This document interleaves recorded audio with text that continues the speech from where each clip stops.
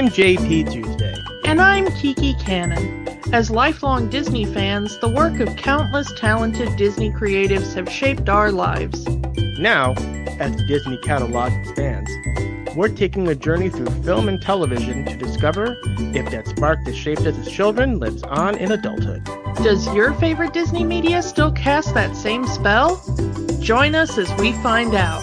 We are Rewatching the Magic. Hi, Kiki. Maniacal laugh. Maniacal laugh.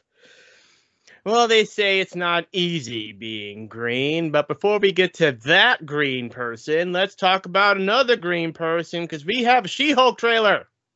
Yeah, She-Hulk. Attorney at Law. Yeah, sort of a new title. She's green, so does that make her the avocado at law? Are we taking that title away from the blind guy? I don't know, but yeah, I think Harvey Birdman is gonna sue. I mean, I'm hoping that Matt Murdock makes a cameo in the series just because lawyers. And also we need more Matt Murdock. Come on. More Charlie Cox, give me more Charlie Cox. I want Charlie Cox coming back. He deserves better. Come on. I'm kind of wondering where in the timeline we are with this. Because Bruce is still fully hulked out. It looks like his arm is healed from the snap. But the last time we saw Bruce Banner in the MCU, he was back to being a human, still with his arm in a sling, talking about Shang-Chi and the Ten Rings. I'm just giving up on the timeline at this point. I know that our good friend Tony Goldmark is still fighting the good fight with the sacred timeline. And bless him for doing so. But I'm giving up at this point. So we got Tim Roth back as the Abomination, as a human. Yeah. And it looks like he does transform back into the Abomination as far as the trailer is concerned. Yeah. And although we don't see him in the trailer proper, it has been announced. Tatiana Maslany, I believe is how you say her last name, is our main Jennifer Walters / She-Hulk. Apparently, they are going straight into the She-Hulk always having full control of her faculties, which is good.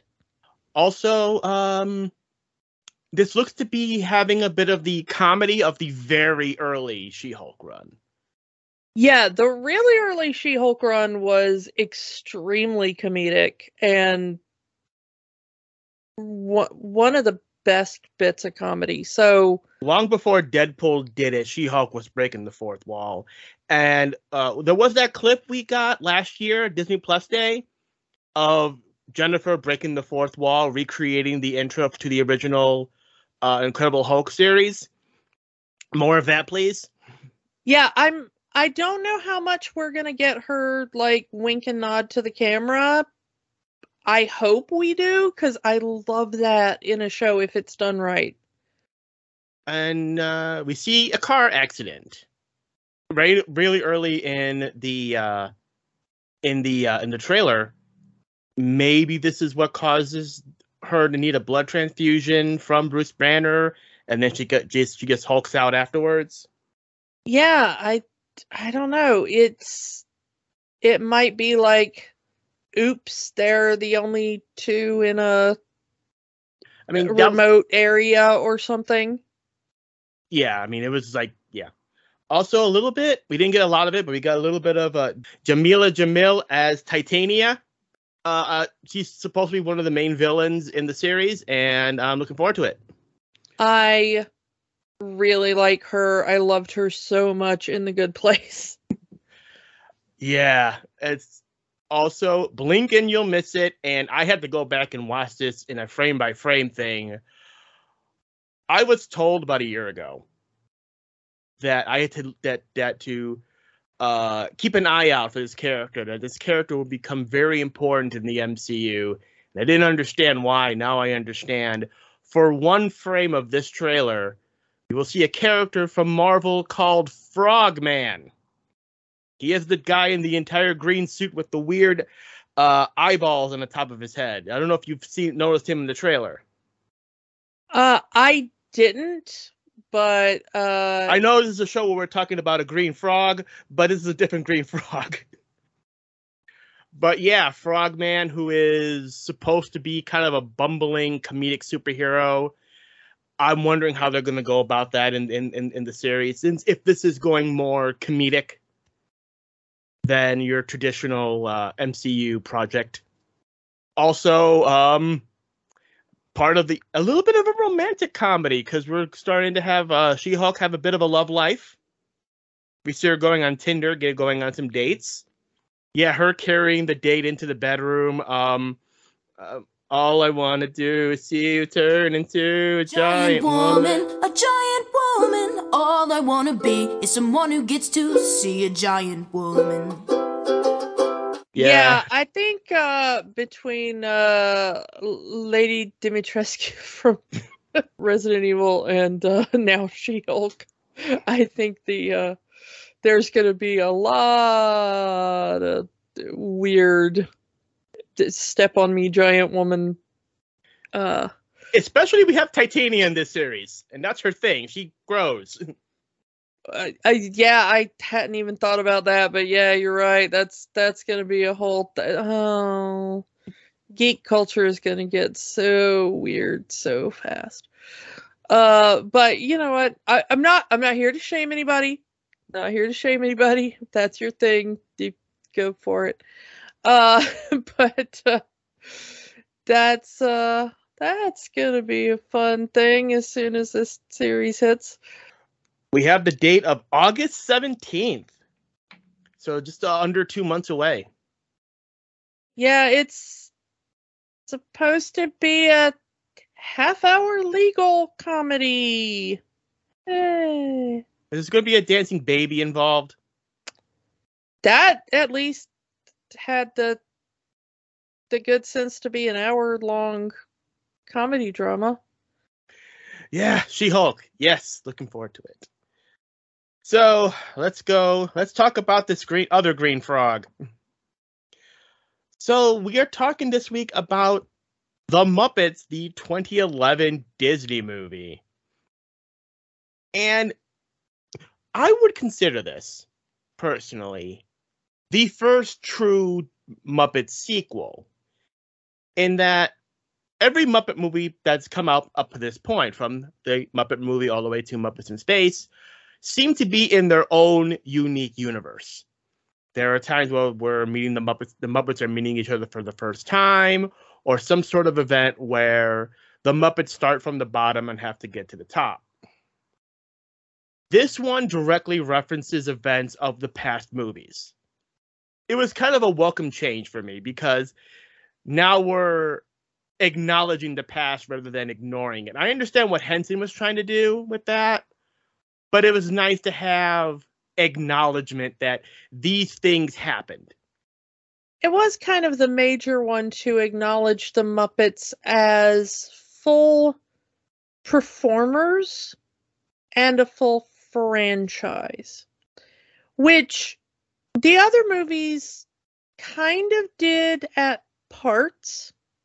If you go all the way back to the Muppet movie, if you go further back into the Muppet Show, it establishes that the Muppets are performers who are doing a show, and then the Muppet movie builds on that, where Kermit wants to go to Hollywood and wants to be a performer. He wants to sign the standard rich and famous contract.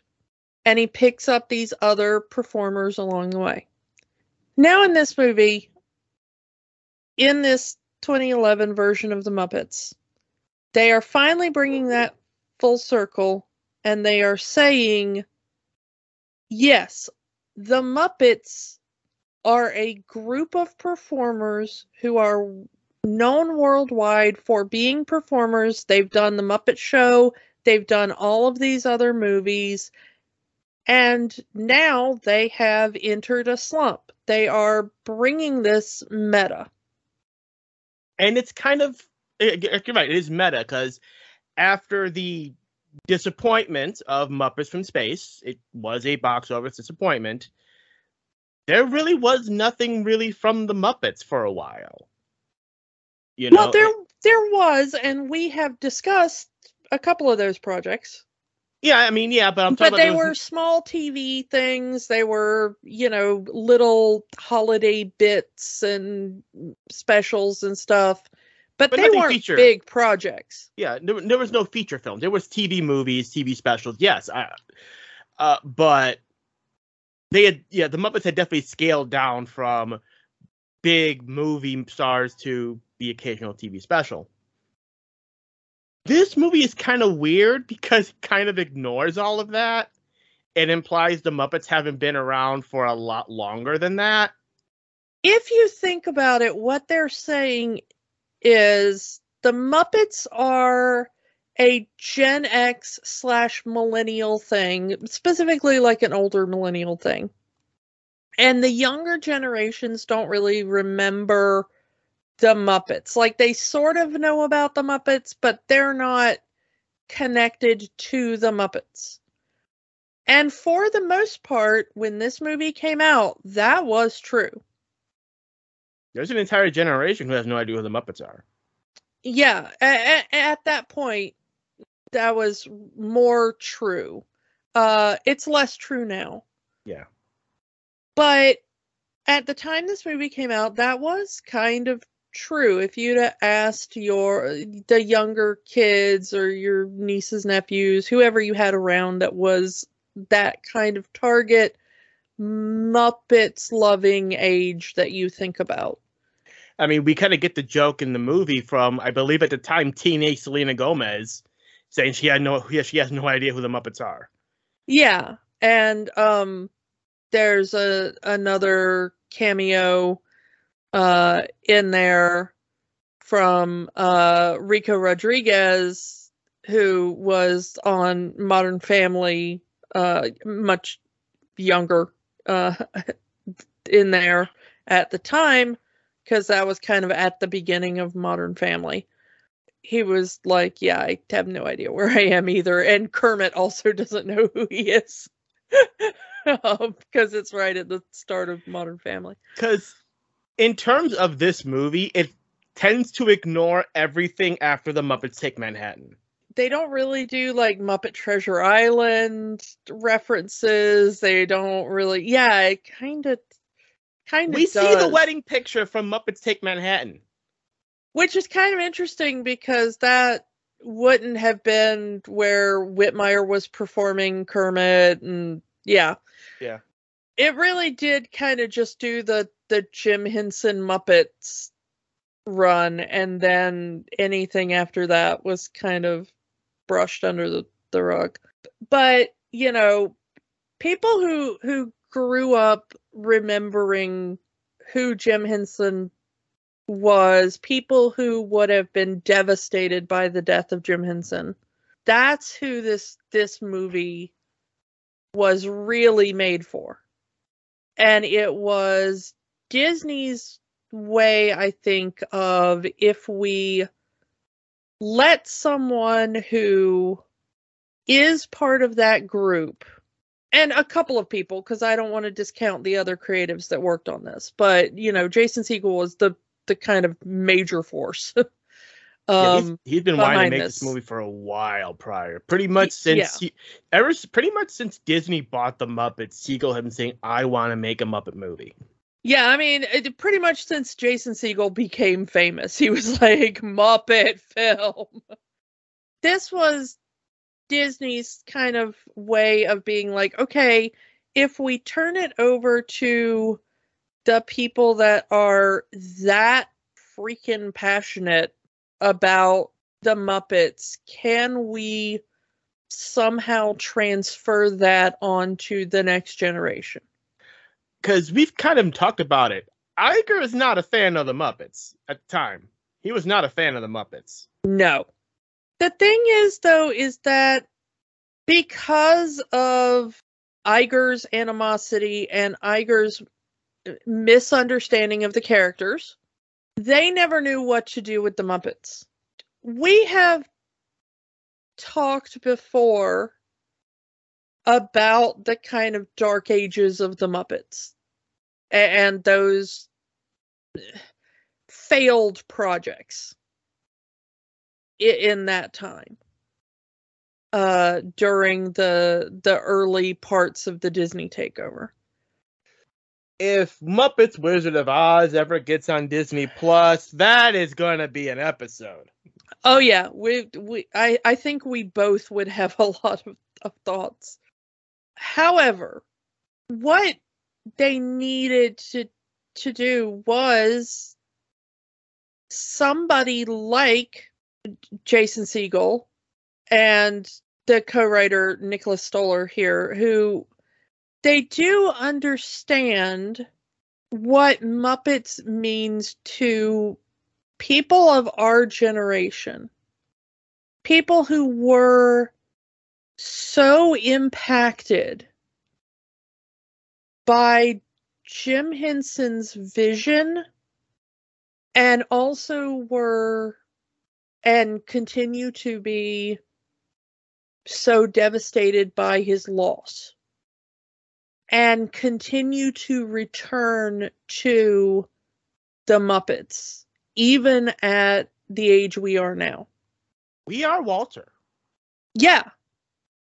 And they understood what a character like Walter means and could mean to the audience.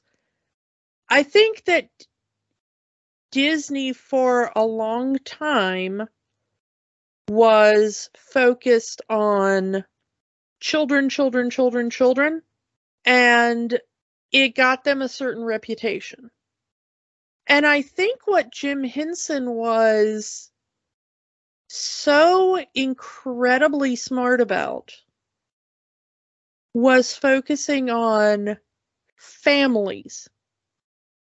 And we've spoken every time we've talked about the Muppets that the main Muppets line was an adult line, not in the sense of being crass or sexual or shocking for the sake of it, but it was a thing adults could enjoy with their children. And when Disney acquired the Muppets, Disney looked at it and went, oh, look, a children's thing. And that was never what the main Muppet line was. That's what Sesame Street was. That's what Fraggles were. That's what a lot of other Henson projects were. That's not what Muppets were. And Jason Segel and his co-writers and everybody who worked on this film understood that. This film immediately starts out with a bunch of jokes that would fly over the heads of kids. They're not necessarily lewd or inappropriate, but they appeal to adults. But they're not a thing that you would consider inappropriate for a child. And the movie is full of things like that. You know, old pop culture references or things that are only funny if you're 30 and have seen some life. You know, it's like even the songs used are songs that our generation would know.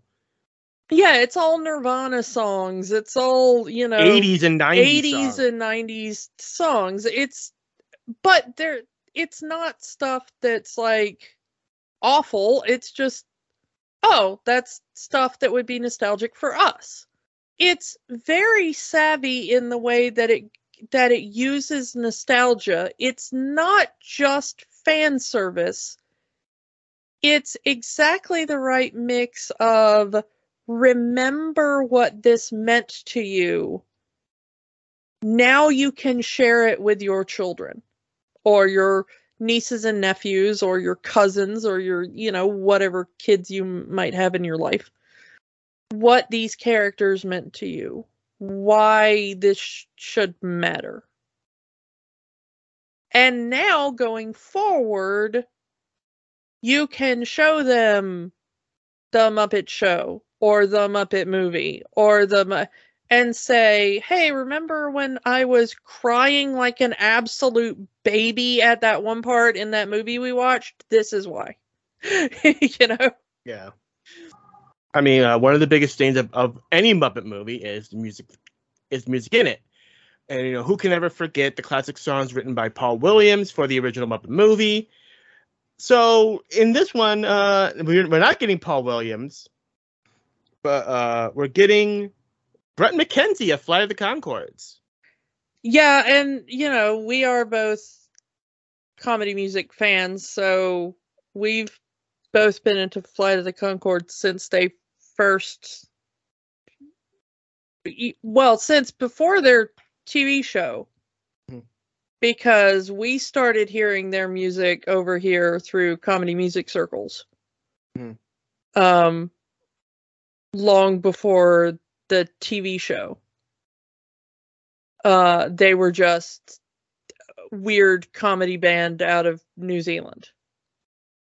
The director of this film, The Muppets, was one of the co-creators of that HBO show,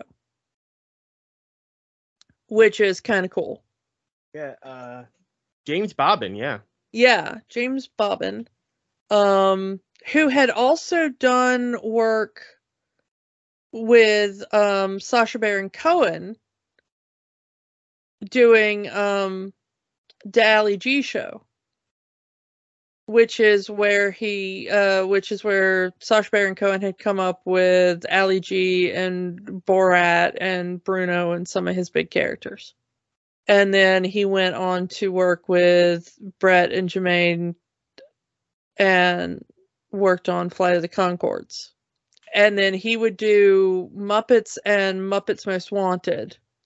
He would go on to do the Alice Through the Looking Glass as well, which is the sequel to the Tim Burton Alice movie. He's also going to be working for Disney, just another weird Disney connection. He's going to be working on the Percy Jackson series for Disney Plus. Oh, cool. That was possibly the thing that sold me most on the movie. I was already excited with Jason Segel's involvement because I had seen the bit in Forgetting Sarah Marshall where they had done the extended puppetry bit. But the thing that sold me on it was Bret McKenzie doing the music because I love Flight of the Conchords so much. Bret McKenzie won an Oscar because Man or Muppet did win Best Original Song. Yeah. The competition wasn't that good because the only other song nominated that year was Real in Rio from the movie Rio. All the birds of a feather do what we love most of all. Moon and the stars, strumming guitars, that's why we love Carnival. So anyway, let's actually get into who's in this movie. As we mentioned, Jason Segel as the main human, Gary, Walter's human brother. I don't know how a family gives birth to a human child and then a Muppet child, but it's a movie. Yeah, it's a movie. We don't ask. The original plan was for them to be best friends. And you can still hear that in the song at the beginning where Amy Adams sings that Gary is always off with his friend. Which, when you watch it in the movie, you're like, why is she so jealous of the fact that he spends time with his brother? You seem like a very weird, kind of psycho girlfriend. But in the original cut of the movie, they were just supposed to be best friends, and it makes slightly more sense that she has more of a problem with him constantly choosing his best friend over her. Oh, okay. After 10 years of dating, you know. But yeah, Jason Segel, of course, at the time was most well known for being on How I Met Your Mother. But of course, he had done Freaks and Geeks prior to that, and he had been in so many movies by that point, like Knocked Up and Forgetting Sarah Marshall, and he had been voice in Despicable Me. So, you know. I must say that the kids they got to play young Jason Segel actually look like a young Jason Segel. Yeah, really good casting. I have no idea if they're like related or something, but you know. Amy Adams is Mary. We've talked about her when we talked about Enchanted. We have our villain, Chris Cooper, as Tex Richmond. Chris Cooper is one of those guys that has been in freaking everything. He's got a bit of a Marvel connection. We've talked about the movie in passing before, but we've not discussed it. He was Norman Osborn in The Amazing Spider-Man 2. We talked about Amazing Spider-Man 1 for a previous podcast, and we sort of discussed the events of Amazing Spider-Man 2 when we talked about that, but we didn't actually talk about the movie proper. Also, with the Disney connection, he's got, voiced in Cars 3, but of course he's been in just tons of prestige films, American Beauty and Seabiscuit, and Cooper just has one of those voices that is made to play a villain, unfortunately. Yeah, he plays a lot of villains and plays them extremely well. And does so in this one too. But as you see in this film, excellent comedic chops as well. And not so bad of a rapper. Yeah. It's really great to watch him play off of Muppets, though. And the way he plays off of Uncle Deadly especially is just such perfection. Love it. Yeah, this is kind of a return of Uncle Deadly, who really hasn't been seen in a major Muppet production since the original Muppet Show. Yeah, and we're going to talk about that. I want to talk about Uncle Deadly more later, but and now he's kind of and Deadly's kind of now one of the core Muppet members these days. Yeah, largely because of this movie. And we got a bunch of celebrity cameos. Rashida Jones plays the network executive. Jack Black plays himself. Zach Galifianakis plays Hobo Joe. Jim Parsons as Human Walter. Alan Arkin as the tour guide. Christian Skal as the anger management coach. Donald Glover was fun to see just pop in for a second. Watching Emily Blunt show up just as a Devil Wears Prada joke. And then you already mentioned when Selena Gomez and Rico Rodriguez walk in, but they come in with Whoopi Goldberg. Yeah. Whoopi Goldberg previously was in a Muppet movie where she played God. Yeah. Possibly my favorite of all of them is just Dave Grohl. As Animal. As Animal, one of the Muppets. Yeah. And then one of the more interesting ones was we had Mickey Rooney. Yeah. In one of his later performances, just sitting on a bench as a resident of Small Town. And of course, we get our trademark Muppet performers. In a bit of a somber note, this is the final Muppet performance for original Muppet performer Jerry Nelson. He has one line where he's introducing Kermit the Frog, and he would pass away the following year. And in tribute to that, they would reuse the line for Muppets Most Wanted. Most of the characters that would be played by Jerry Nelson normally are played by Matt Vogel here, as Matt was Jerry Nelson's understudy and had already taken over most of his characters. But by that point. So let's kind of get into the movie proper. We've already talked about Walter, and we said, Walter represents us, the old school Muppet fan. He always feels like he doesn't fit in anywhere until he discovers the Muppets. And that's where he feels like he belongs. He found people like him. And he found, Kermit became his hero. Yeah, I just want to point out that Peter Linz is the Muppeteer for Walter. For anybody, since we've not talked about Walter before. Yeah, new character Walter. Kind of sad that Walter kind of disappeared after Most Wanted for a while, up until Muppets Now, because he would have been awesome in the Muppets TV show. But yeah, for whatever reason they didn't put him in that. We'll probably talk about the Muppets TV show before long, but it took them a little bit to figure out how Walter fit into the main Muppets cast, but I'm glad they did because I like Walter as an addition.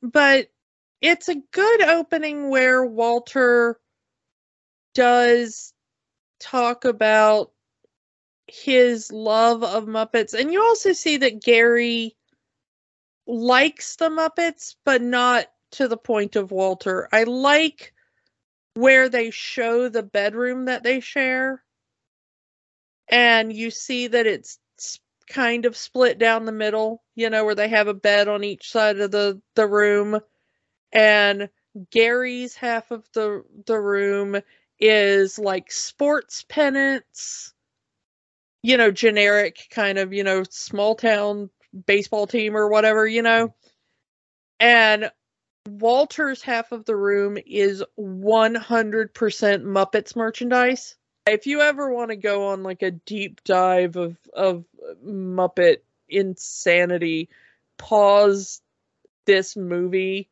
in Walter's bedroom and try to identify all of because some of that stuff is actual real Muppets collectibles from over the years that they have pulled out of storage. It's so good. And we kind of get a cameo of the El Capitan Theater as the Muppet Theater, which is also really cool because you can see the Disney store right next to it. Yeah. Branding. Brand synergy. They go to the Muppet Studios, and a pretty good recreation of the studio from the first film. Yeah, they do a lot of recreations of old sets, especially from the old Muppet Show, which is a real nostalgia hit if you love watching the old Muppet Show. This movie, I gotta tell you, this movie makes me cry like a tiny, tiny, tiny newborn. When they go into Kermit's office and it like shows his little tuxedo and it pans across and there's all the pictures on the wall and all the celebrities that have been on the Muppet Show. And it's like there's like the picture of Jim and like yeah. If you gotta, Florence Henderson, Vincent Price, Jim Henson. Oh my goodness. It's like somebody's just like stomping on my heart. Yeah. Why do you do this to me, movie? And the biggest reference to the original film, the standard rich and famous contract. Yeah. That they signed at the end of the first movie. The contract is set to expire. And they would lose the lease on the property. It's specifically explained that part of the contract is that they're leasing the studio. And enter our villain, Tex Richmond, who is set to buy the lot. He buys it under the guise of, I'm going to build a Muppet museum because I always grew up loving the Muppets. But mustache twirling mwahaha villain, there's oil in under the studio, and I am evil rich businessman, and I will meet to be even richer businessman. And he is being helped by his henchman, Uncle Deadly, and Boba the Bear. Yeah. Tex Richmond, I wanted to wait till we get to this part, because Tex Richmond's story is a very unique one, and most of it is cut from the movie. Because if you just go into the movie by itself, it's just, there's oil under here, I want money, I'm evil businessman, very shallow, very simplistic. Then you get to the rap song. There is an entire part of this song that is cut from the movie. In his rap song, the extended version anyway, we flash back to Tex Richmond's 10th birthday party, where, because he grew up a rich kid, has the Muppets performing at his birthday party. And they're doing all of their bits and telling all of their jokes, and every kid is laughing because it's the Muppets. They're funny. Except for Tex, because he doesn't know how to laugh. This explains the entire maniacal laugh, maniacal laugh, maniacal laugh, because he physically cannot laugh. So because he doesn't know how to laugh, every other kid at his birthday party was laughing at him. He got embarrassed and swore vengeance upon the Muppets. So with that extra scene, it actually makes sense. This is no longer business. It's a personal vendetta that Tex Richmond has against the Muppets, which I think would have made this movie a lot better. I don't know. I think either way, it's kind of a flimsy thing. Which makes the whole thing at the end where Gonzo hits him with the bowling ball and then he starts laughing makes sense, because finally the Muppets got him to laugh. Is it me, or did this movie do a Rocky IV reference with 80s Robot? Yeah, I'm not exactly sure where 80s Robot came from. I tried to look it up, but I think it just made the writers laugh. Like, it feels like this is somehow a reference to the robot in Rocky IV. I like the introduction of Kermit, where he's like framed by the backlighting and the choir, and then you discover it's just a choir bus driving by where they're practicing on the bus on the way to something. I love that joke. It's such an old school Muppet joke. And Walter passing out because, coming face to face with his hero. The interesting thing, we haven't even talked about this. Did it hit you that they were taking out the arm rods? I didn't notice any arm rods. So yeah, I think this was the first time they did it, where they actually... It was quite a long time in the movie before I realized, like, oh man, this was when they started digitally removing the arm rods, isn't it? I remember that being a bit controversial, because some people liked the idea, it made them more real, but a lot of people didn't because it felt like it was taking away part of their character. Because they did it in the Muppets TV show, and that was the first time I noticed it. But in going back and looking at this movie, I was like, oh man, this is when they started to do it, isn't it? Once you notice it, it starts getting really weird. I'm still not sure if I'm a fan of it or not. I go back and forth on it.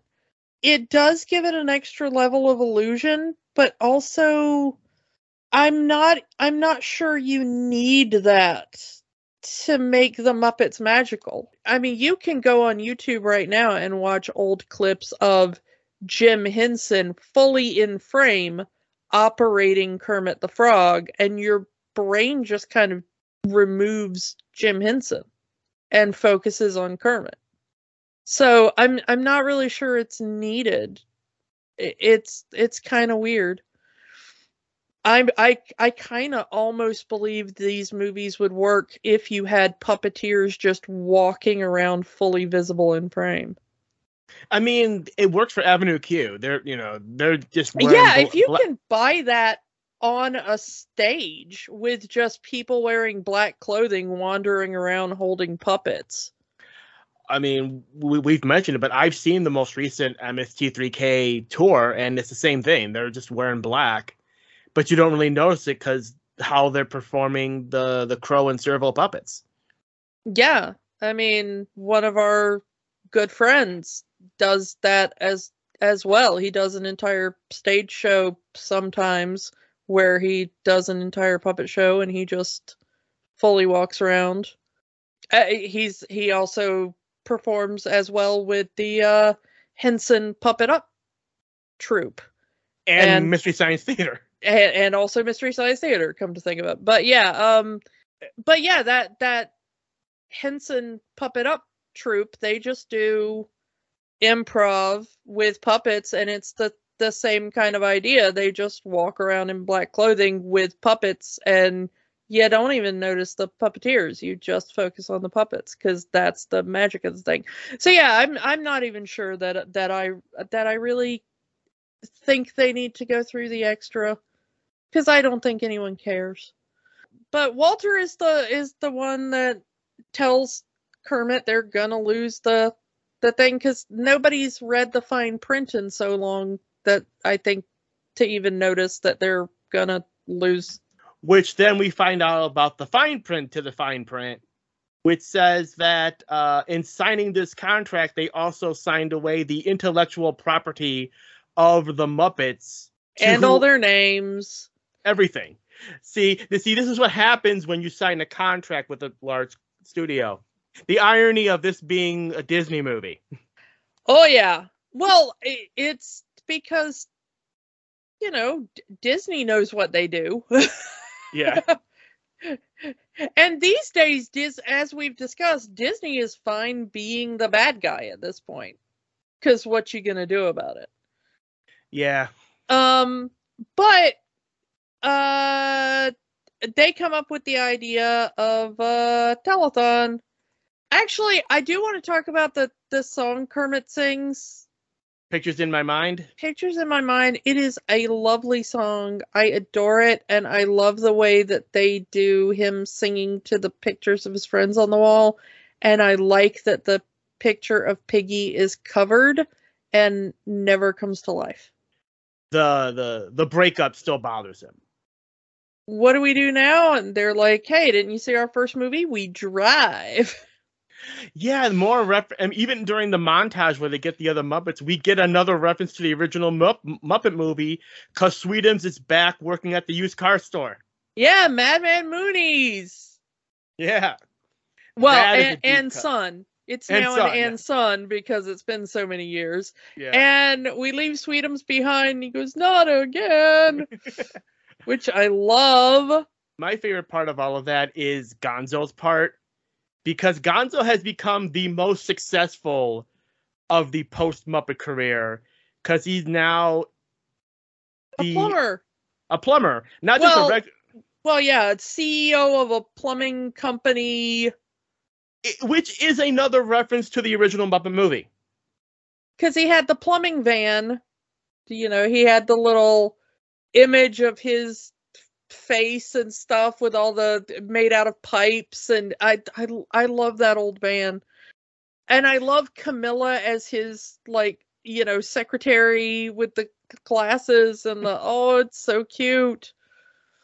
Camilla, for the first time ever, gets subtitles. Yeah.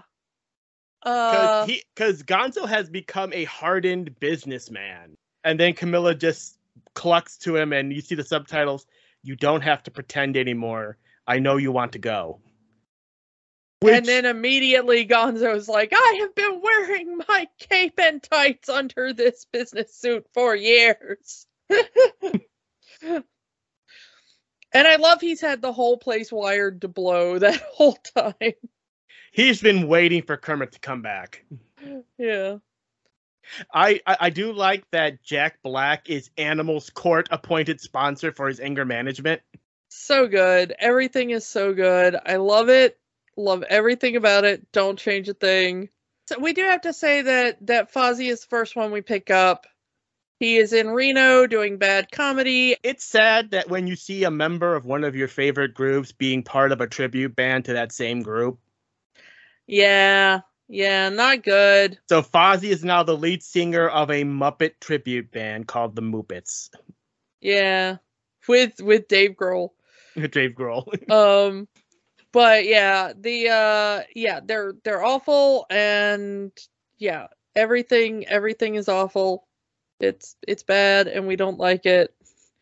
But Kermit comes to rescue Fozzie before going and picking everybody else up, because Fozzie is the best, and him and Kermit are besties and possibly brothers.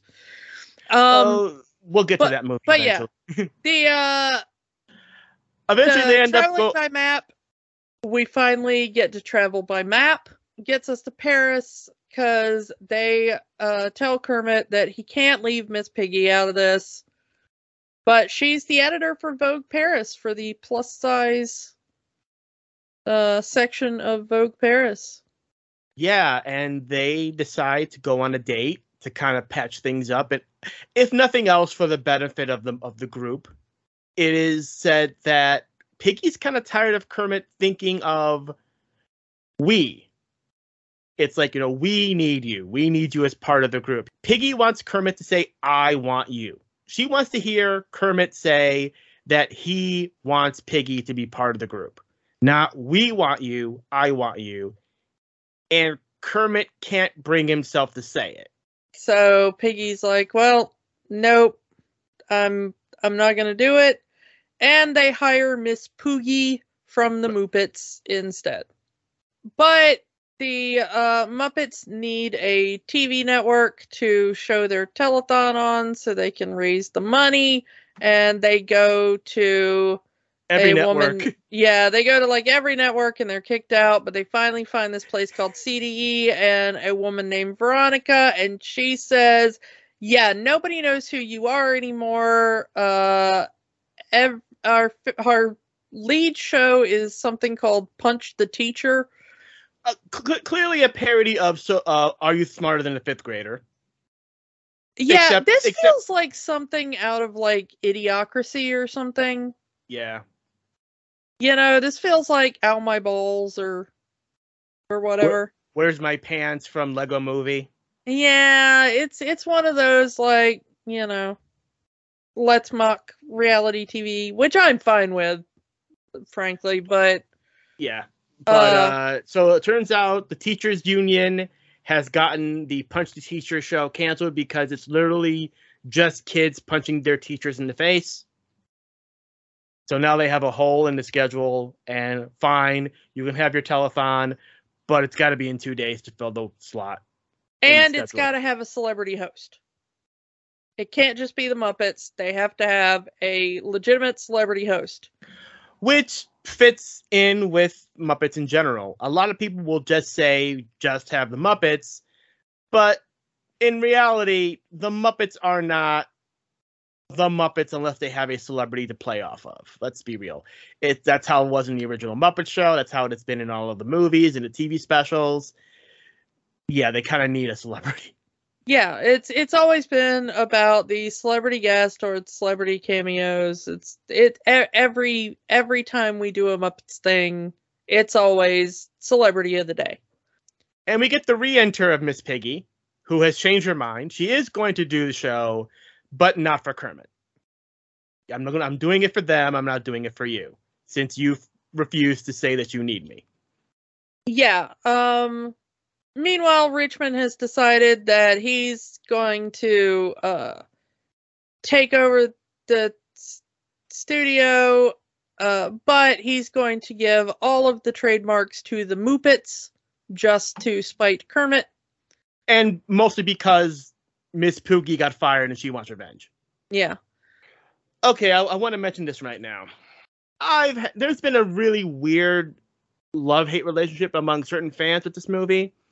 Mostly because there's a certain section of Muppet fan who doesn't understand why are we spending so much time with these two humans that we know that we've never met before, this one Muppet character we've never met before, instead of Kermit and the gang. Why is the main story revolved around those three? And as we said before, the Muppets at the time were not as popular as they once were. So you kind of need a reintroduction of the Muppets by focusing the story around Walter and Gary and Mary. So the story of Gary and Mary is, as we mentioned it, it's their anniversary, but Gary is completely, I need to help Walter with the Muppets. So Mary feels underappreciated. She feels ditched by her man. We've mentioned it was mentioned in the earlier song how it's always the three of them and never the two of them. So she decides that she's going to enjoy her LA vacation by herself with a me party. Not the best song in the movie, but it does parallel Piggy's story with Kermit, because Kermit is doing the same to Piggy. At least that's what Piggy thinks. He's focusing on the Muppets and not their relationship. Yeah. But it gives Amy Adams something to do. It gives another song for Amy Adams to sing because, again, see Enchanted, the more Amy Adams singing, the better. The interesting thing about this is that all of the choreography for this movie was done by Michael Rooney, who happens to be the son of Mickey Rooney, which is probably how we got that cameo at the beginning of the film. So, he's done a lot of the choreography for a lot of the Muppet projects, by the way. So, that's kind of interesting. The interesting thing is also Walter's subplot that starts growing as we're planning for this telethon, which is that Kermit invites Walter to see if he has what it takes to be part of the Muppets. In other words, do you have what it takes to be a performer? Do you have some kind of talent? It's kind of shown earlier on, not early, and it's not focused upon, but when they do the big cleanup of the theater to We Built This City, Walter is not singing We Built This City. He's whistling it, which pays off later in the movie with his big number. I would have liked it more if they had focused on the whistling more for that payoff. Like he doesn't sing any of the numbers in the movie up until that one point. Like, I can't sing, so I'm not going to sing in the musical. I always wanted that in a musical, like the one character that can't sing or something like that, you know? I mean, it would have kind of scrubbed Man or Muppet. True. Pretty bad, but it would have been more interesting if they had built on the whistling, or maybe just not that he can't sing at all, but maybe that he has stage fright. It could have built on it a little bit more. It does feel like it wasn't really quite fleshed out as much as it could have been. I kind of liked the Gary Mary subplot a bit more. I think they could have tied it into the Kermit Piggy subplot more, which I think they were trying to do, but it didn't gel as much. Yeah. Because they didn't focus on the Kermit Piggy end of it as much. If they'd have just thrown one or two more lines to Kermit and Piggy about it, I think it would have come together a bit better. So yeah, Gary has been so immersed in helping Walter help the Muppets that he has forgotten their anniversary. Like, he goes to, hey, Walter. Yeah, he can't quite figure out why Mary is so mad at him when he talks to her, and then he realizes what day it is. Oops. Yeah, it's like, Walter says, hey, we came out here to see the Muppets, right? No, we came out here because it's me and Mary's anniversary. And Walter, what day is it? Friday? Yeah, now I know why she's mad at me. Gotta go. But she's already left. Yeah, she has had it. I Established. love her looking in the thesaurus as she's mad at him. Like, I went to the museum alone. Then I ate lunch solo. Then I went for a walk unaccompanied. And I'm going to leave you individually. Yeah, I love her. I love her going through the thesaurus of all of the synonyms for alone. And which leads us to Man or Muppet, where both of Gary and Walter have to decide. Gary has chosen I am a man, and he goes back home and mends things with Mary. Walter goes, I am a Muppet, and he goes back to the Muppets. By the way, if you ever have a choice between Man or a Muppet and you don't choose Muppet, I have no respect for you. Not that Amy Adams is not super hot, but Amy Adams even needs to choose Muppet at that point. What are you doing going back to small town? You need to be in that theater helping with that telethon girl. As someone who actually grew up in small town. Yeah, yourself. as someone who grew up in small town, screw small town, Muppet theater, hello. Yeah, no. I mean, Man or Muppet is not a question. Muppet. Always Muppet. But it's a great song, yeah. Oh, it's a wonderful song. Banger of a song. Muppet. Muppet is the answer to the question. Thank you. I really like how Piggy says, well, we've done it Kermit's way, and it hasn't gotten us anywhere. Time to do it my way. Which is punching things and kidnapping celebrities. Yeah, and I like how we go back and we use Animal to get Jack Black. Yeah.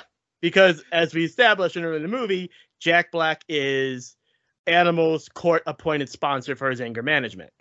This sequence leads to two of my favorite lines in the entire movie. Which is the first one being when Jack Black opens the door and he's like, Animal, what are you doing? And Animal goes, acting natural. And then they jump Jack Black. That's line one. And then the second one is kind of just that whole sequence when they show up and Kermit discovers what they done. They're like, Kermit, you've inspired us. And he's like, to kidnap people? And they go, and New Zealand's like, Mr. Frog, we got together and decided a celebrity is not a people. Which has got to be my second favorite line. I did like the one line because right before they kidnap him, Jack Black says, I'm busy putting on my balls, and then he comes out in a mocap suit. Yeah, it's a mocap suit, and he's attaching the ping pong balls to it. One of my favorite cosplays I ever saw was back just after Fellowship of the Rings came out. So this is back in the day, and that was one of the first films to use motion capture so extensively. And somebody showed up at Dragon Con that year in one of those blue, nylon suits with ping pong balls attached to them. They had a little sign attached to their chest that said Balrog pre-render. Which I thought was the greatest lazy cosplay I had ever seen in my life. And now you see like stuff like that all the time, but it was right after the film came out. And I was like, that person was possibly the most creative, because they were one of the first to have ever done that. One of the funniest things in this movie is something that came across because of a production error. Our old blue fur monster buddy Thog here had to be completely rebuilt for this movie. And they used the original design for it, which actually is much taller and much fatter than the one used in the original Muppet Show. So tall, in fact, that it couldn't actually fit through the arches of the Muppet Show set that they had built. So they had to write a thing where he had become so large that he can't fit through the arches anymore. And when they finally do the Muppet Show, having him walk up in front of the arches as opposed to behind it. I like that. Just, yeah. Seeing things like that again, like the Muppet Show arches and stuff, it's just, oh, I love it. I love it. You have, and people were saying, you have the sets. Just redo the Muppet Show again. I mean, and that's something that every time they do a Muppet anything, it's, well, why are you not just making the Muppet Show? When Muppets Now was announced, people were saying, why are you doing this? Just do the Muppet Show. But the thing is if you redo the Muppet Show now, it wouldn't play the same way, because when the Muppet Show was done, variety shows of that sort were on TV all the time. It was making fun of the thing that was on air constantly.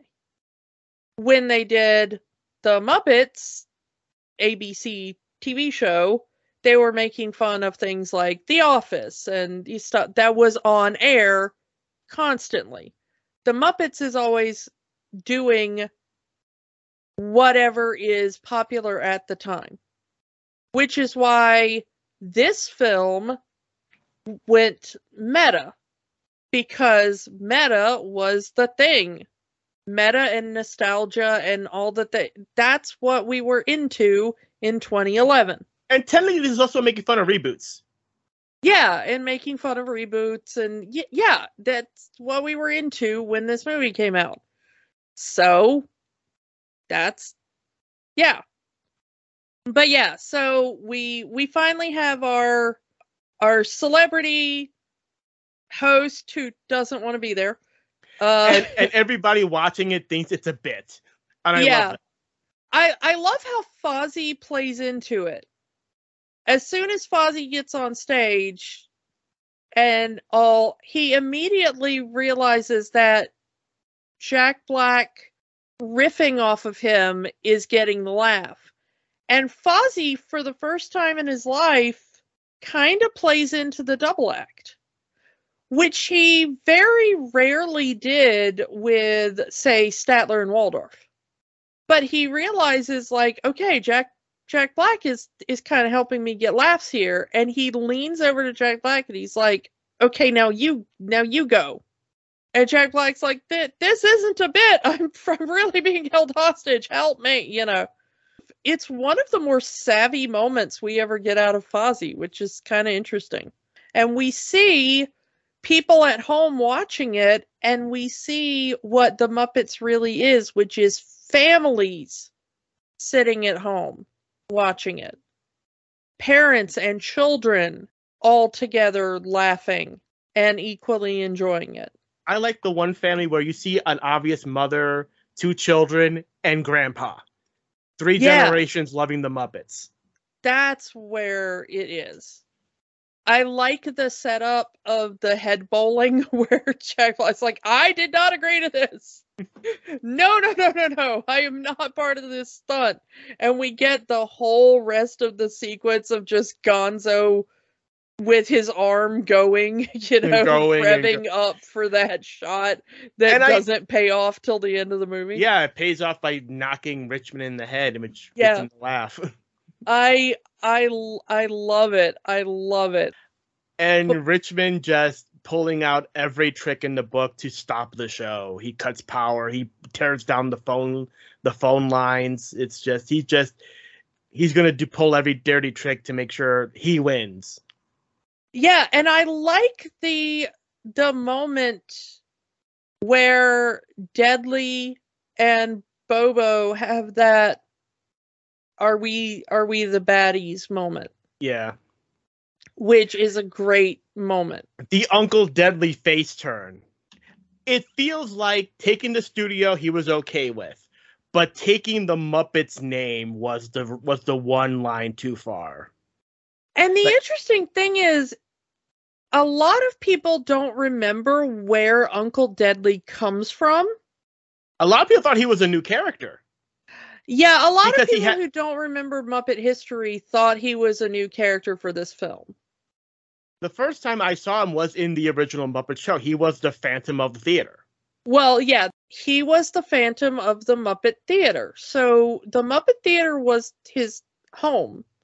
So Uncle Deadly should have had a problem with them tearing down the theater. I wish they'd have played into that a little more, but it's kind of an obscure bit of Muppet trivia. I like the payoff of the first time we see Mary, we see her as a teacher, and you think, oh, she's gonna be a school teacher. She has the little kids. No, she's a shop teacher. She's fixing a car, Yeah, I do like that bit. and that pays off later by rewiring the power supply in the theater. Yeah. But I like the idea of Kermit and Piggy going out there to do their duet that everybody expects. And it ends up being Rainbow Connection, which And- is also the thing that everybody expects from the Muppets. What do people expect from the Muppets? They expect Kermit, they expect Piggy, and they expect Rainbow Connection. And I like that Kermit goes into his files and he pulls out the wedding picture from Muppets Take Manhattan. The other half of the picture that we've seen Piggy carrying this whole time. And we get that cute moment where they put the picture together and then they go out to do and Kermit even acknowledges this may be the last time we get to sing together. And he finally says what Piggy wants him to say. I need you to do this with me. That's all she needed to hear.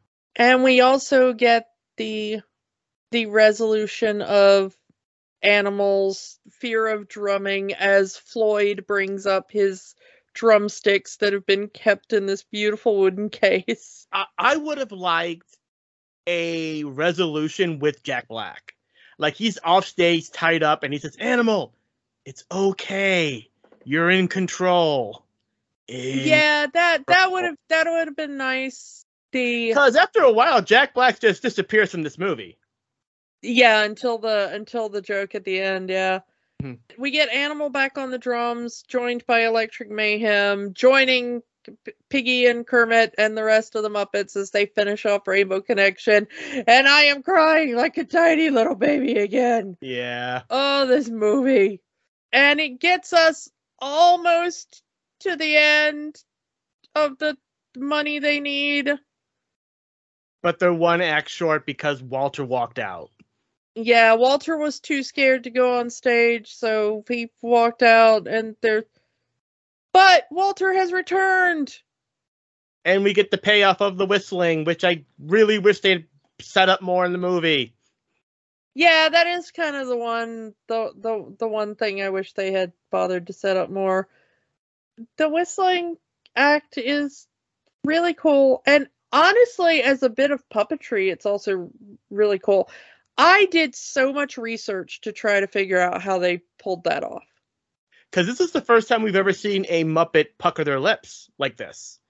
Yeah, It's usually like either done as a half fist or the bottom lip is extended out. This is a straight up pucker. there is some kind of mechanism inside the mouth, and I looked it up, and the only thing I could find appears to be the same thing quoted over and over, that is something about the fact that Walter has a more advanced mouth and the puppeteer can trigger things with a finger mechanism. If this was the 70s or the 80s, it would have been a special puppet that was already puckered, and they would have done some cutaways or something. Yeah, but it's not. It's something. My guess is there's a spring-loaded trigger mechanism in there somewhere. But I looked up. I tried to find diagrams. I tried to find. I could not find anything other than a single interview where there was some vague stuff about triggering something with a single finger and a more advanced mouth being given to this puppet. That's it. So if anybody out there knows, please contact me and let me know, because I'd love to see diagrams or images of how this puppet is built, because it is absolutely awesome to me, and I would love to know more about Walter. But unfortunately, they end the telethon $1 short. Everybody's very sad. Richmond evicts the Muppets from the theater. It's really weird that they they didn't do what you would, you have your stereotypical villain, your stereotypical kind of story, but we end with the heroes sort of losing almost before we get to the big climax at the end here. Yeah. But the Muppets kind of sadly leave and discover that while the telethon has been going on inside, fans have been gathering outside. Yeah, the entire outside of the Muppet Theater is filled with hundreds of fans, each holding signs saying, "Welcome back, Kermit. Welcome back, Piggy. We love the Muppets." Yeah, and Kermit and the Muppets are just floored by the number of people who are out there cheering for them. And Kermit turns around and says, "Walter, aren't you going to join the Muppets? You belong with us, which is all of Walter's dreams come true. He finally found the place where he belongs. And then, of course, we get the end with Richmond getting hit with the bowling ball and laughing for the first time of his life and giving the Muppet Theater and the Muppet name back to the Muppets. I wish that they had done that better and not over the ending credits. Yeah, because it feels like there was a longer ending planned and then it got chopped up in the editing room. Yeah, because it's kind of easy to miss, especially if you're in a theater and you start to leave. It's like, well, here's the credits, let's get up and leave. You kind of miss the resolution of the movie. Yeah, because if you're leaving as soon as the credits start, you're seeing Walter being held up on their shoulders, and that's it. You also get Gary proposing to Mary in this finale. I love her answer is mana mana. Yeah. Which I'm not sure is a yes or a no, but it is mana mana. Which leads us into the ending credits of every celebrity in the movie doing mana mana.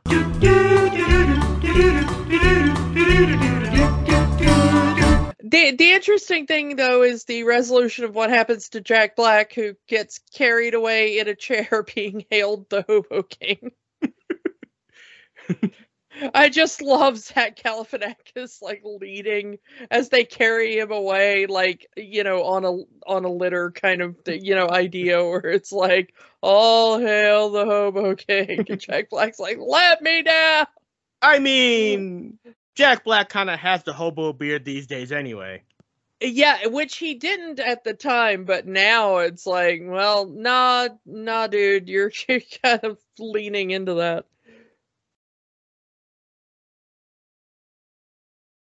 But yeah, it's an interesting sort of ending to the film, but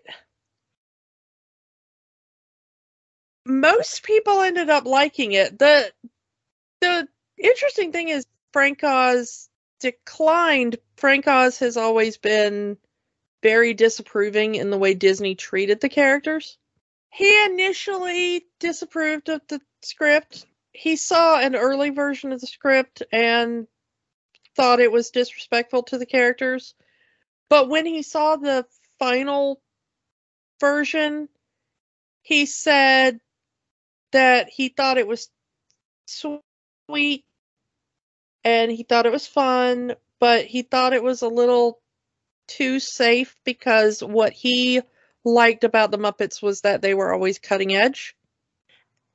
And they try to do that when they get to Muppets Most Wanted, and that really didn't do well for Disney.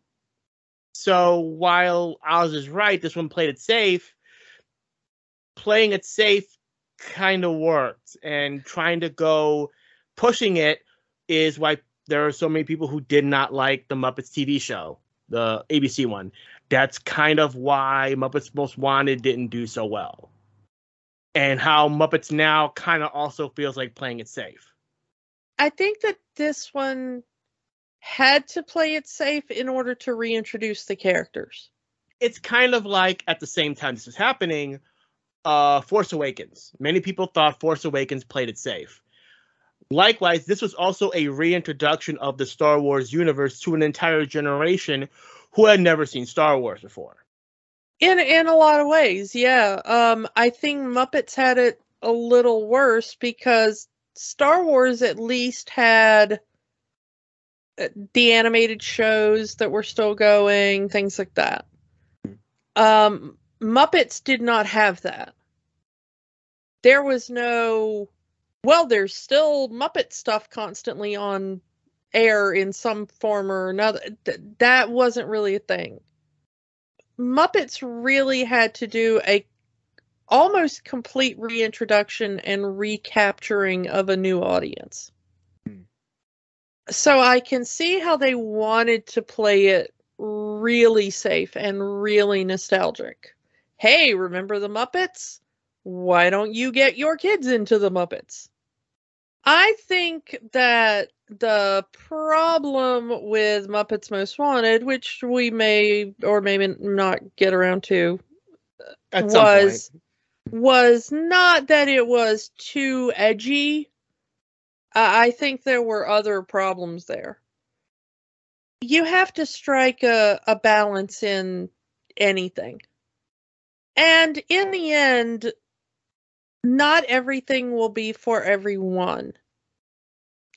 And we've talked about it before of you're just going to have to be okay with that.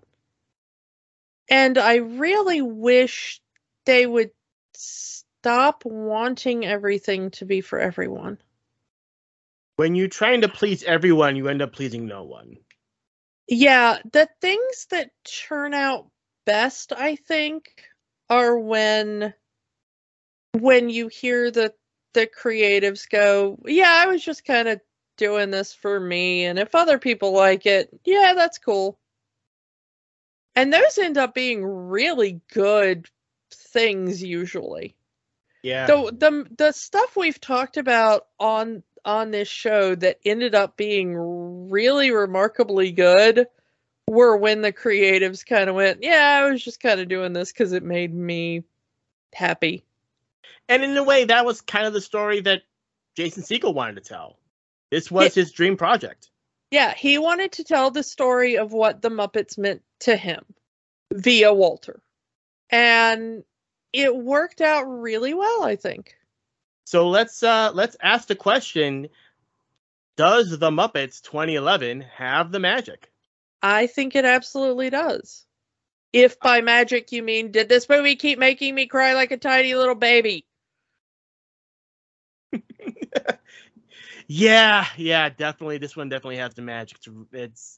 It's a worthy entry into the Muppet canon. The only thing I gotta say that makes me mad about this movie is it had its world premiere like an hour away from my house, and I didn't get invited. Aww. And I will die mad about that. Well, we're gonna have to, talk to the frog, and maybe he'll do a make good. Yeah. Frog, next time you have a movie, I want to be invited to the premiere. I don't have to be in it. I just want to see it. Yeah, I don't even have to be in it. Just like let me into the theater. You're like Walter. Let me in. I want to go with you. All right. So let's move on to next week. What do you get when you want to make Star Trek but don't have the rights to Star Trek? Next week, we are going aboard the Orville. Kiki, can you open this jar of pickles for me? Oh, I can definitely open that jar of pickles for you. Orville New Horizons is about to premiere on Hulu. So in honor of that, we are going to be doing something a bit different and doing a collective review of both seasons of the Orville. So Yeah. come back for that, and we will talk to you all next time. Bye. Bye. Don't let the magic stop here. Join our conversation online on Facebook at Rewatching the Magic. Twitter at Rewatch the Magic. And of course, new episodes every week at rewatchingthemagic.podbean.com. Remember, the magic is for everyone. It only stops if you let it.